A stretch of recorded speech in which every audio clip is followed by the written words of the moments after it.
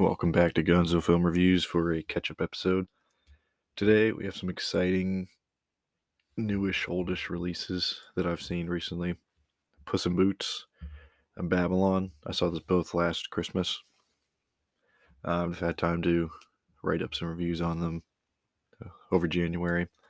And the wonderful time of year for the Oscars to ruin everybody's fun that they had for the past year at the movies by nominating everything nobody cares about and not watching everything that everybody cares about, and by looking at the money makers over the best films. So it'll be fun to break down what they nominated, how stupid the nominations are, and then go over a list of what should have been nominated and why it should have been nominated. But starting out, there are a few announcements. There's going to be a lot of catch-up to do over the next couple of episodes I'm going to do here. I have some old reviews that I still need to finish up that I promised, so I'm going to review the entire season of the first Lord of the Rings show from Amazon from last year. There's a good reason why I haven't, but that will be coming soon. And then next up, I don't feel the need to finish a Game of Thrones review. Honestly, I might wait for a couple more seasons of House of the Dragon to come out before I really worry about that and just kind of review it as a whole. Additionally, I was very interested in reviewing Vox Machina, the new animated show, because the seasons have been coming out so quickly. I feel like it's justified. Season 2 is pretty well on the way towards its conclusion already, because every Friday they drop 3 more episodes at a time. So as of today, I've seen most of season 2. So I was thinking once season 2 is done, I can lump them together, just review the first 2 seasons of that, and see if it's worth it. And then coming up in March, we're going to have a Cocaine Bear review. We're going to have a Marlowe review, which looks like a very cool detective noir mystery. It's definitely a change of pace for Liam Neeson, who usually does 21st century handgun, hunty, shooty films, and literally nothing else. So it'll be nice to see him do something besides run around, shoot and punch people, and get shot and punched. Of course, those things still might happen, but he'll be wearing a cool suit, so it makes it noir.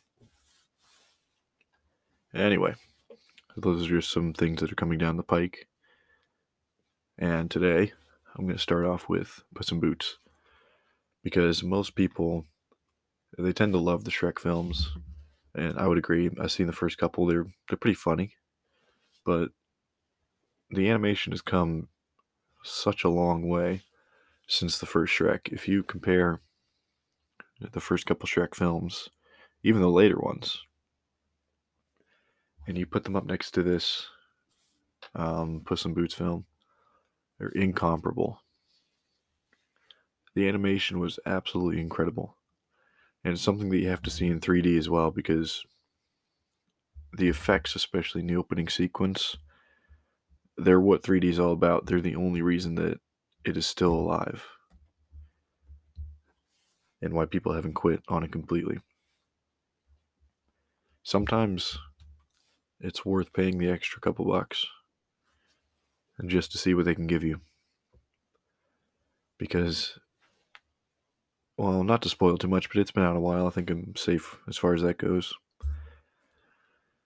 In the opening sequence, he awakens a giant, and it runs across the town to attack him, rips a bell out of the bell tower to use as a like a whip bludgeon.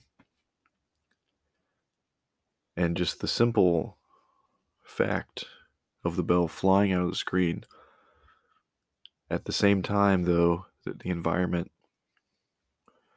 that Puss is running into, the depth of the field, it was pretty incredible. I haven't really seen it done with animation before in 3D, where they not only got the depth right, because people, they're not just watching 3D films to see things come out of the screen at them. They're watching to see more layers and depth within the actual frames. So when they're able to achieve both at the same time, that's how you know innovation's happening. Um, and a lot of time was spent in getting it right. And they had 11 years since the last film. The Puss in Boots 1 was 2011. So with all that extra time, they sure spent it wisely. It looked incredible, and so many sequences were just made better by the animation and all the work they put into it and the 3D effects. So if anyone did not see this in 3D, you saw a great film, but make no mistake, you missed out just a little bit. And as far as the story goes, I mean, obviously story stuff is the far more subjective area of any film. It's harder to review for story, and not necessarily for effects or the framing or the directing, but let me say that the antagonists, some of them were weak. Obviously, it's a kids show, kids film. You don't want to scare them too much or show a threat that looks like it can't be defeated ever or have no alleviation of darkness, because you need humor to keep a kids film running, and it has to be good humor though. And that seems like something that the Shrek writers have always been pretty conscious of. It's not something that you can just marvel your way through with like jokes about what they're doing at that particular moment in time. Like, oh my gosh, I'm holding a tail. That's funny. Or if you're over the age of 30, oh, my back. What am I doing here?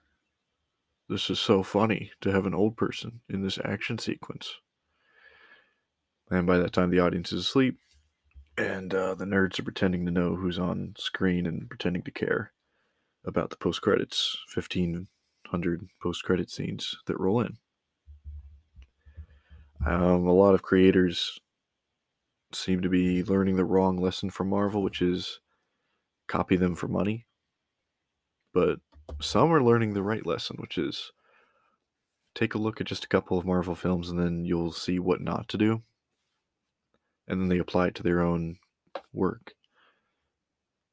And whether they do that or not is obviously something that I can't guarantee. But it's the impression I get when they make anti-Marvel films. So it's a film that's funny, but it doesn't have a cheap, stupid joke about what they're doing and describing the action to the audience, the action the audience already sees over and over. Like that new Shazam trailer, where he throws a bus at a dragon, then he says, I just threw a bus at a dragon. Like, yeah. Yeah, we know, buddy. So, some of the villains are obviously more silly. Goldilocks and the Three Bears, they were antagonists, sure, for most of it, but they were the comic relief, and they were hilarious. The main one, though, the one that everybody's talking about, and the one that all these YouTubers are making quote unquote epic versions of his theme song, is the wolf.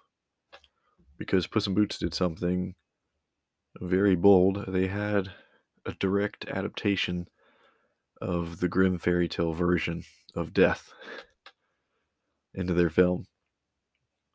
So, a horrifying, spiky furred wolf standing on its hind legs wearing a dark cloak with gleaming, thick, shiny, blood red eyes and two hooked scythes.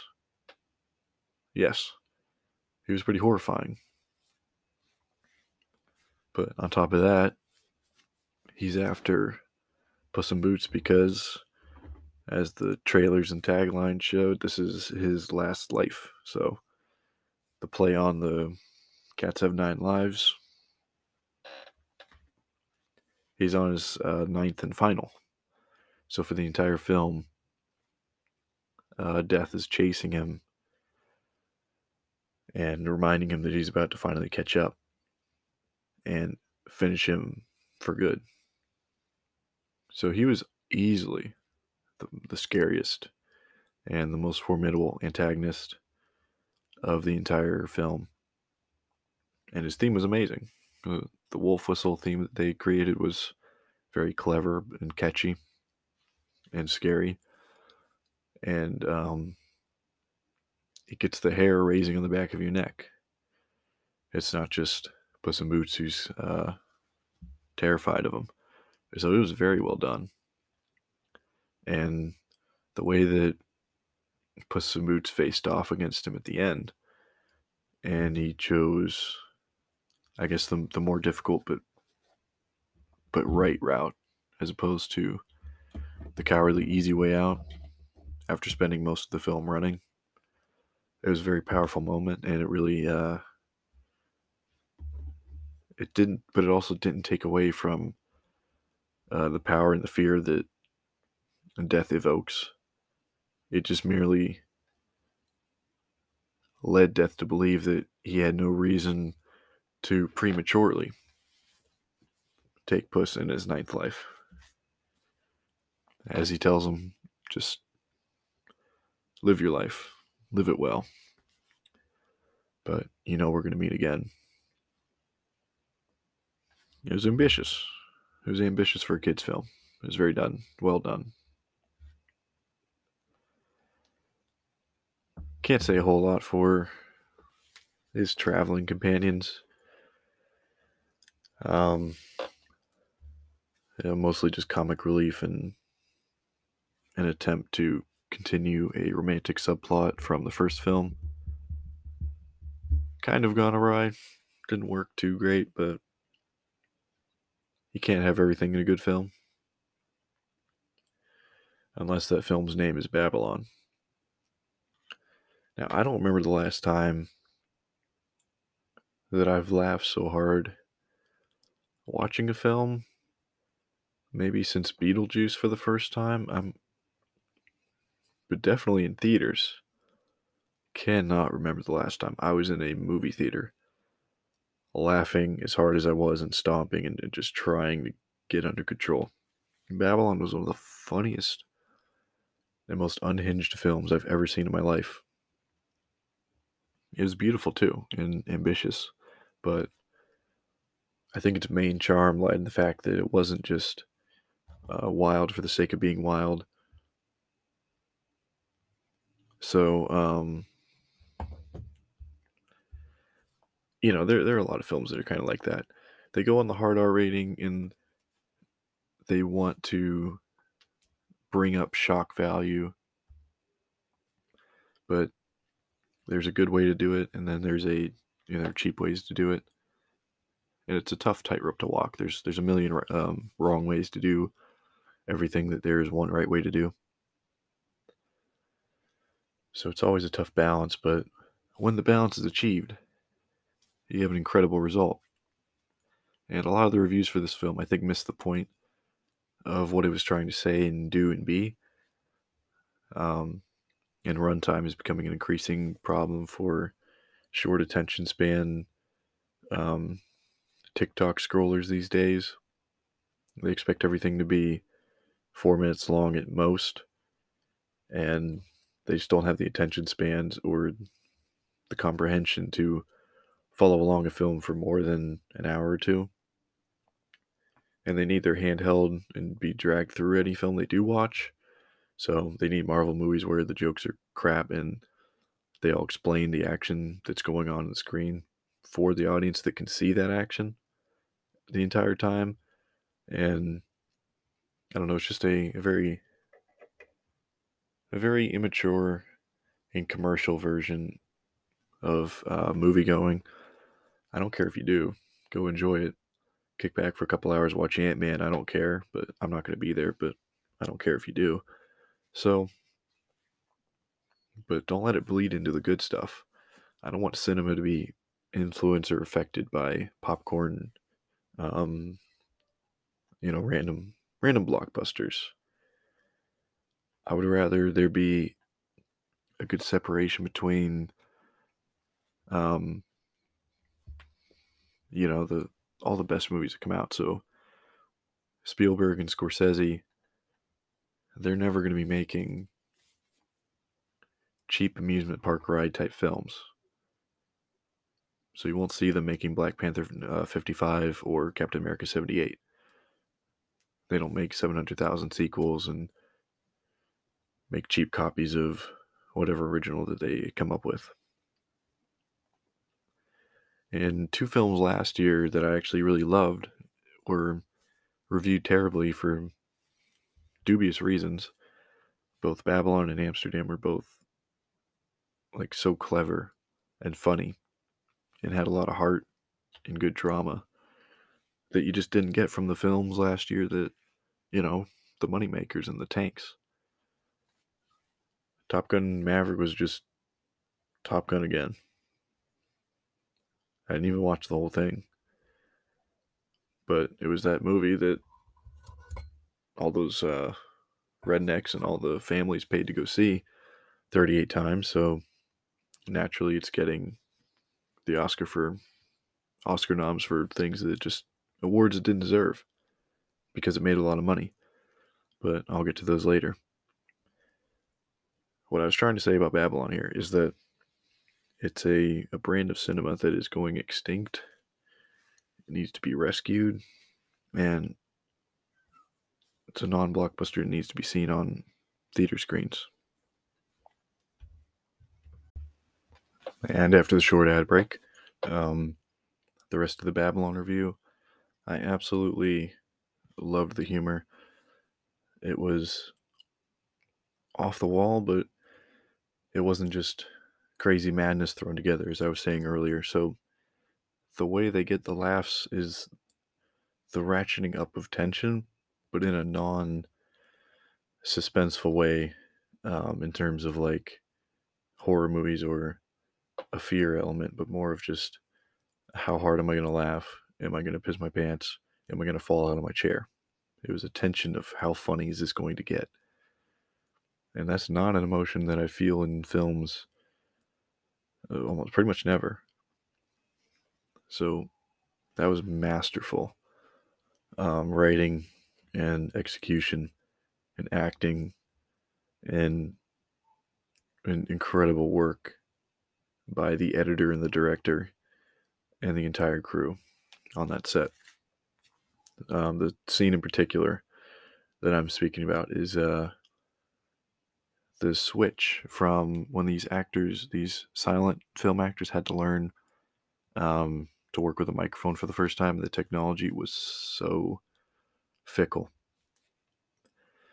And the cameraman had to hide in this completely enclosed box because the cameras were so loud that they would be picked up by the mic.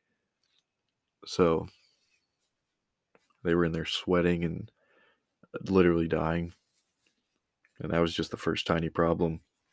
Yeah, the actors missing their spots, tape on the floor to line their cues, not saying it loud enough, not speaking in the correct direction for the mic to pick it up, using one of the props on the set too loudly, forgetting lines. Now they had to memorize all the lines, and you got the problem with, for some people, which is just so constantly overdone ever since Singing in the Rain, is the problem with accents and how some people's voice sounded terrible even though their looks were fine. And that's just been done over and over and over and over and over again. It's one of the reasons why I hated Downton Abbey 2. They just basically thought they were being clever and original by redoing Singing in the Rain, whatever. But there were just so many reasons why the actor couldn't get the scene right. Someone on the crew sneezed. That was the funniest part of the whole scene, was when someone sneezed. So the set director just completely lost his mind. Just everything going wrong at once.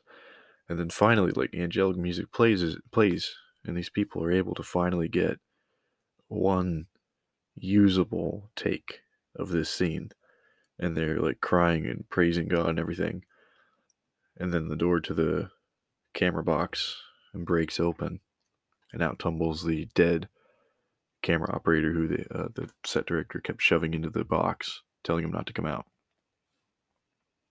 He had a heart attack, a heat stroke, and he's gone.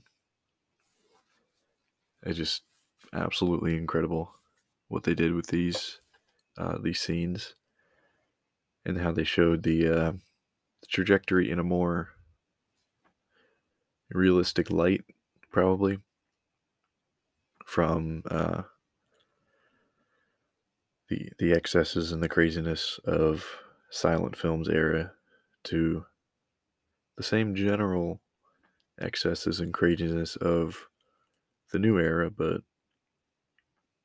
more of a evolution also of what kind of rich snob was going to be running Hollywood now compared to the ecosystem that they had before. And that seemed to be another huge point of antagonism for the protagonists as they tried to navigate this new world and figure out their own way to be a part of it or to be cast aside or escape. They all had their own agendas, but I mean, the area and the situations, everything that happened just kept getting more and more insane. You can feel the sense of everything unraveling and getting nuts. So it was an incredible film, incredible story, hilarious, great work of cinema. I mean, we need more like them. I feel very privileged that I got to see it on the big screen, and the thought just kept going through my mind as I watched it from beginning to end, especially with the end montage. Was that I'm never really going to get to see this film in this way again. They're probably never going to re-release it. You know, I can watch it on a small screen at home, but it's just not the same. And it would be a real shame if this kind of thing truly does die or gets beat by streaming or goes to streaming. It would be awful. Like, let's make no mistake. Films like these are just, there's no better way to watch them than on a big screen with the huge speakers in a dark room. And if that goes away, it'll be tragic. So support your local cinema. Um, support your independent films. Take a fucking break from the 700th Avengers spinoff. I'm sure you can live without knowing exactly how many bad jokes the Ant-Man can make and how he's going to definitely win and come out on top and get everything he wants in this new movie, because they never lose. They never really lose. There's no stakes in these films at all. You know, I'm sure you'll live if you see something better. But anyway, what's next? I'm pretty sure I still owe the Oscars some mudslinging. One of my first episodes on the podcast ever was reacting to them. And it was after they happened, so obviously everybody was talking about Will Smith beating someone up for no fucking reason, so I'm going to jump ahead of it this time. I'll make a few Oscars predictions. We'll see if they come true. But first, I'm going to go over some of their nominations, the ones that I really take issue with, and see if I can figure out what should have been nominated instead.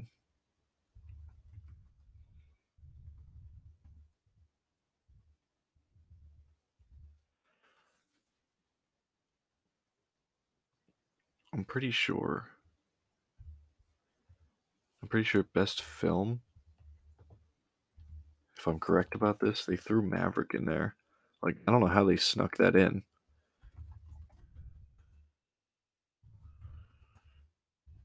Looking it up now.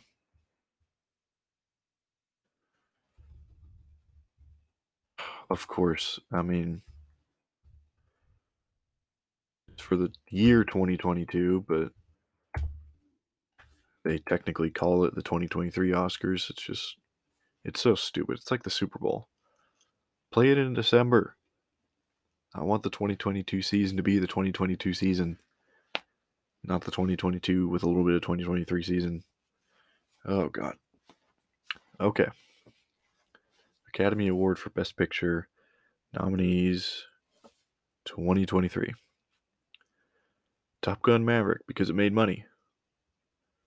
Women Talking. Literally nobody has seen that film.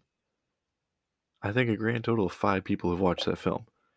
That's nominated just because Frances McDormand's in it, and I swear she's got to be the sole beneficiary of the Oscars every year at this point. They just nominate her for everything every single year, and she's not even that good. Finally, we get to something that kind of deserves it. Everything Everywhere All at Once. That was insane, but incredible. The Banshees of Inisherin. That's the one that really, really should win. It was the best film easily of last year. I don't know why. I don't think I did a review on it. There's a lot going on that month, but for fuck's sake, oh God, hoping, God praying that it wins. Um, I will do a full breakdown on that. Next one up, Triangle of Sadness. Don't know what that is. The Fablemans. I didn't watch it, but it looked good. All Quiet on the Western Front, another war movie, skipping that. Avatar, just because it made money. Elvis, just because it's a biopic. And Tar. No idea what that is. Yeah, so what's missing here? What's missing? Babylon's missing. Amsterdam is missing. The Batman is missing. And superhero movies, I mean, they usually don't get Best Picture. But Spielberg was right to say that in 2008, The Dark Knight was really snubbed. It was easily the Best Picture. But this year, I mean, putting Batman in here, I'm not too worried about Best Picture. What pisses me off are the nominees for Best Cinematography. This was an all-time snub. Absolute all-time snub.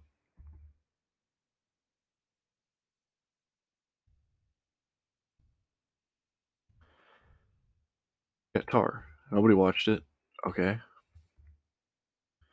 Empire of Light. I'm pretty sure only the director and the editor of that film saw that. Nobody watched it. Why is Elvis in here? Bardo. Nobody watched that. All Quiet on the Western Front is because it is a. Oh, God, just because it's a war film. The work that Greg Fraser did on the Batman and the technology that he innovated and his cinematography on that film, just bar none. Nobody even came halfway close to having his quarter of a good of a screen and of a frame and of a shot than he did in several points throughout that film. Greg Fraser and Matt Reeves were heavily, heavily snubbed for the incredible work they did just because Batman is in the title.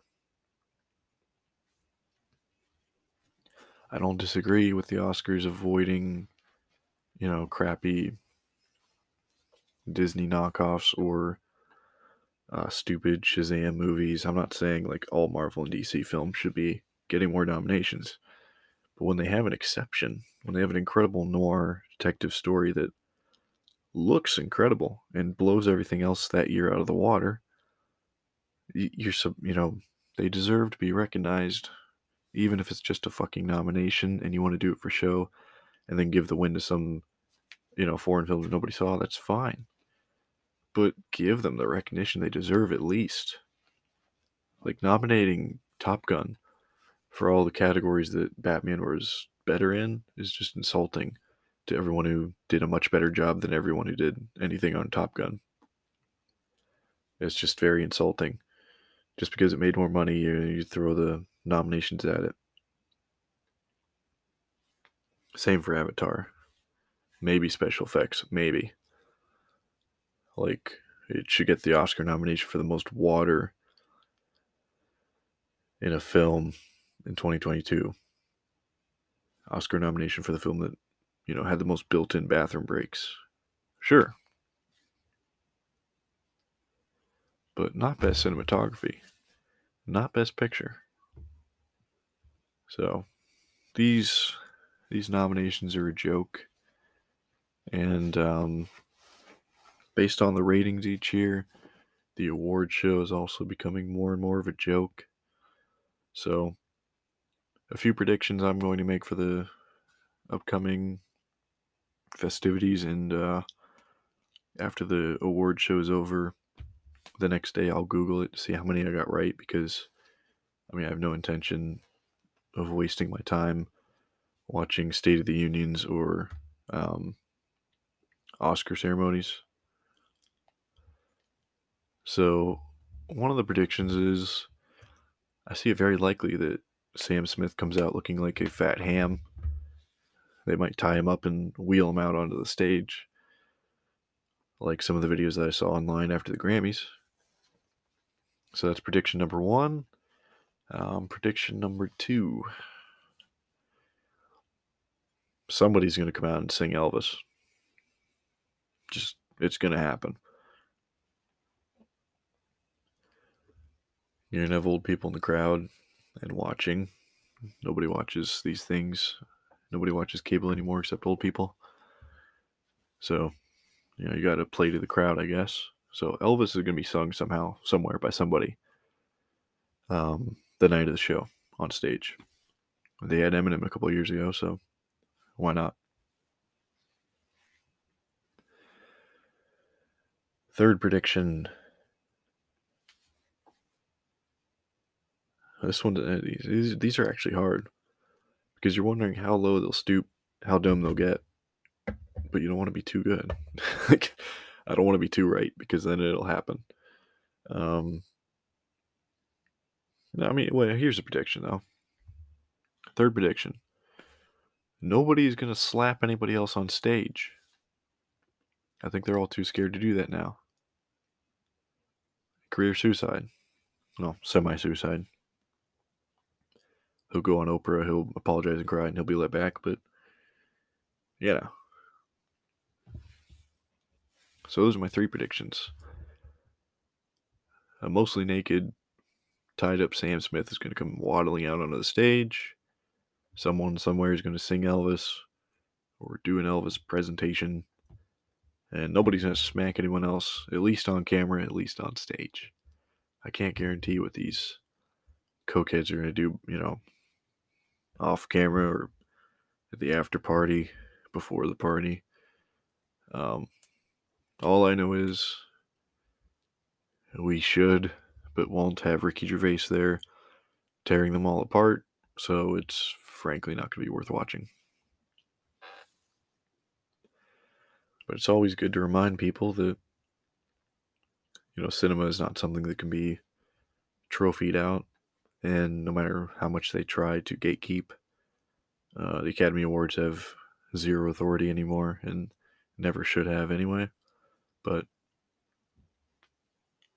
the more you guys support A24 and indie producers and editors and directors and writers, the better the art form is going to get, because the more it'll be able to tug away from these terrible knockoff versions of cinema and blockbusters that have been polluting the airwaves and kind of ruining each generation's interpretation of what film even is. And the sooner we take the road less traveled, or the right one, we'll stop looking down at the path of least resistance and taking that. And I mean, I just hope it improves. I hope the art form is able to survive the storm. COVID kind of had an almost permanent dent into the average audience per screen. But we'll see how that plays out over the course of a good number of years. I'm predicting it can make almost a full recovery. Problem is, if ticket prices are going to be hiked up artificially, we're going to have a big problem. And there's kind of a tug of war right now on who can treat their customers worse. So you have AMC raising prices up on the middle sections of their theaters. That's going to be a disaster. You have people paying more for seats that are clustered against a bunch of other people. And then if those people are rowdy or, talkative, you have a bunch of people coming out from the middle of the theater, your premium seats, and requesting more expensive refunds than in the past because they paid $25 for this stupid seat in the middle of the theater, and Joe Schmo on either side of them is screaming and laughing and smelling horrible the whole time and dropping their food on them and spilling their drinks. So that's your first problem. Your second problem is the classism and the elitism that's going to start inevitably happening.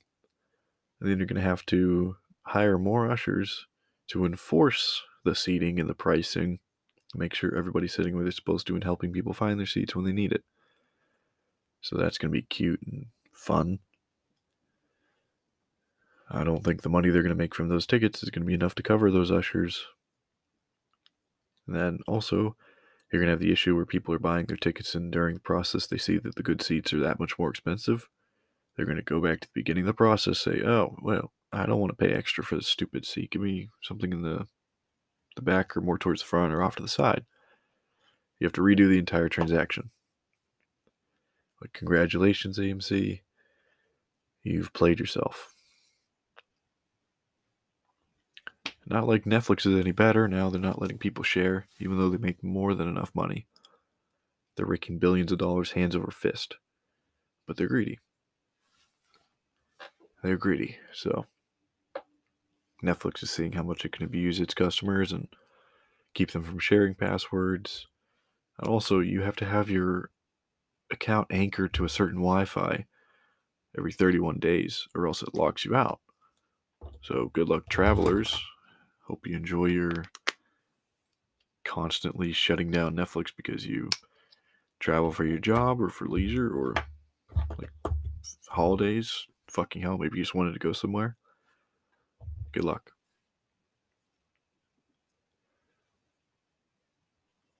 It's getting to the point where nobody's going to want to be streaming either. And honestly, Blu-rays and 4Ks might make a huge resurgence. It might become cheaper at this point to just go back to the old way, and if you liked a movie or if you're interested in seeing a movie, you wait till the DVD comes out, you wait till it gets discounted, then you buy it, and you watch it. If you didn't like it, you sell it.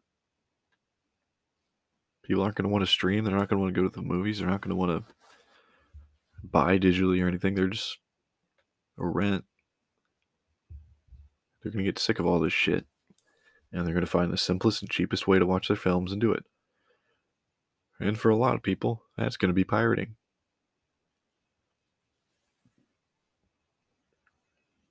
So, congratulations to everyone who was already making enough money, to everyone who was already attempting to recover theaters and streaming, for just destroying the one thing you had going for you.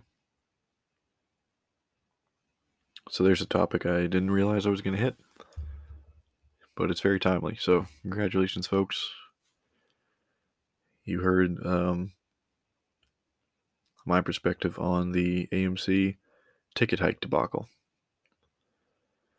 and Netflix's recent crackdown on sharing and subscribers. So the more people cancel, the more they'll get the message. The fewer people go to AMC, the sooner they'll get that message. Use your wallets wisely, because they get the shit taxed out of them anyway. And I think that'll do it for this episode. Stay tuned. There's going to be a lot more coming. I'm going to review Vox Machina. I'm going to review Lord of the Rings Amazon. Maybe rant about it. Kind of like the DC one. I don't know. But those are coming down the pike. Cocaine Bear is coming out. Marlowe's coming out. And the D&D movie is going to be March 31st. So maybe I'll make my April Fool's episode this year, a review of that one. That should be fun. Especially after their recent attempt to destroy their consumers and their customers.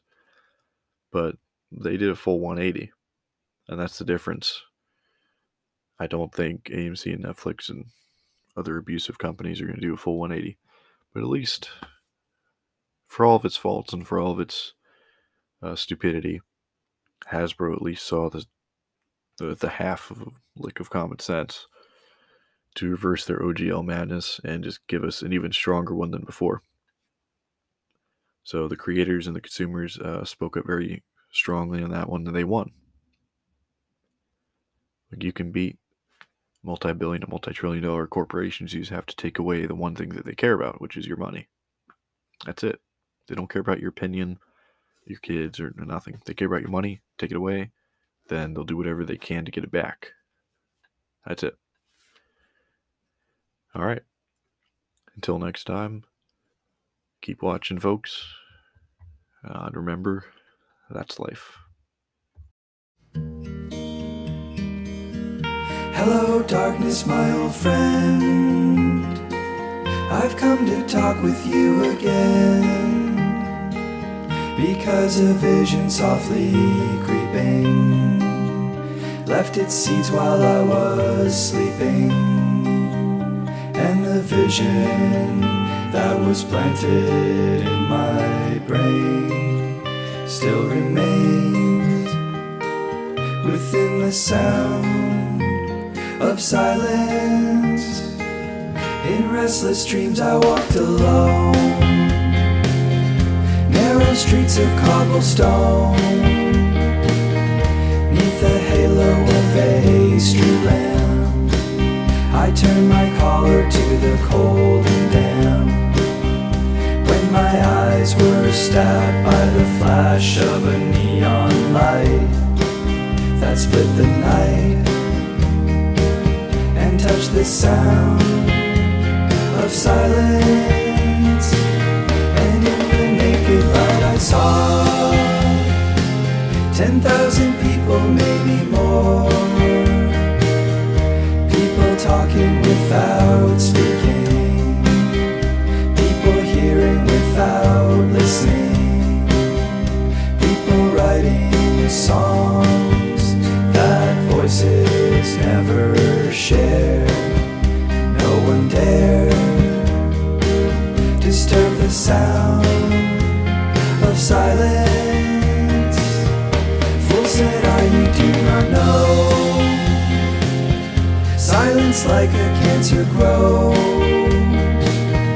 Hear my words that I might teach you, take my arms that I might reach you, but my words like silent raindrops fell and echoed in the wells of silence. And the people bowed and prayed to the neon god they made, and the sign flashed out its warning in the words that it was forming. And the sign said the words of the prophets are written on the subway walls and tenement halls, and whispered in the sounds of silence.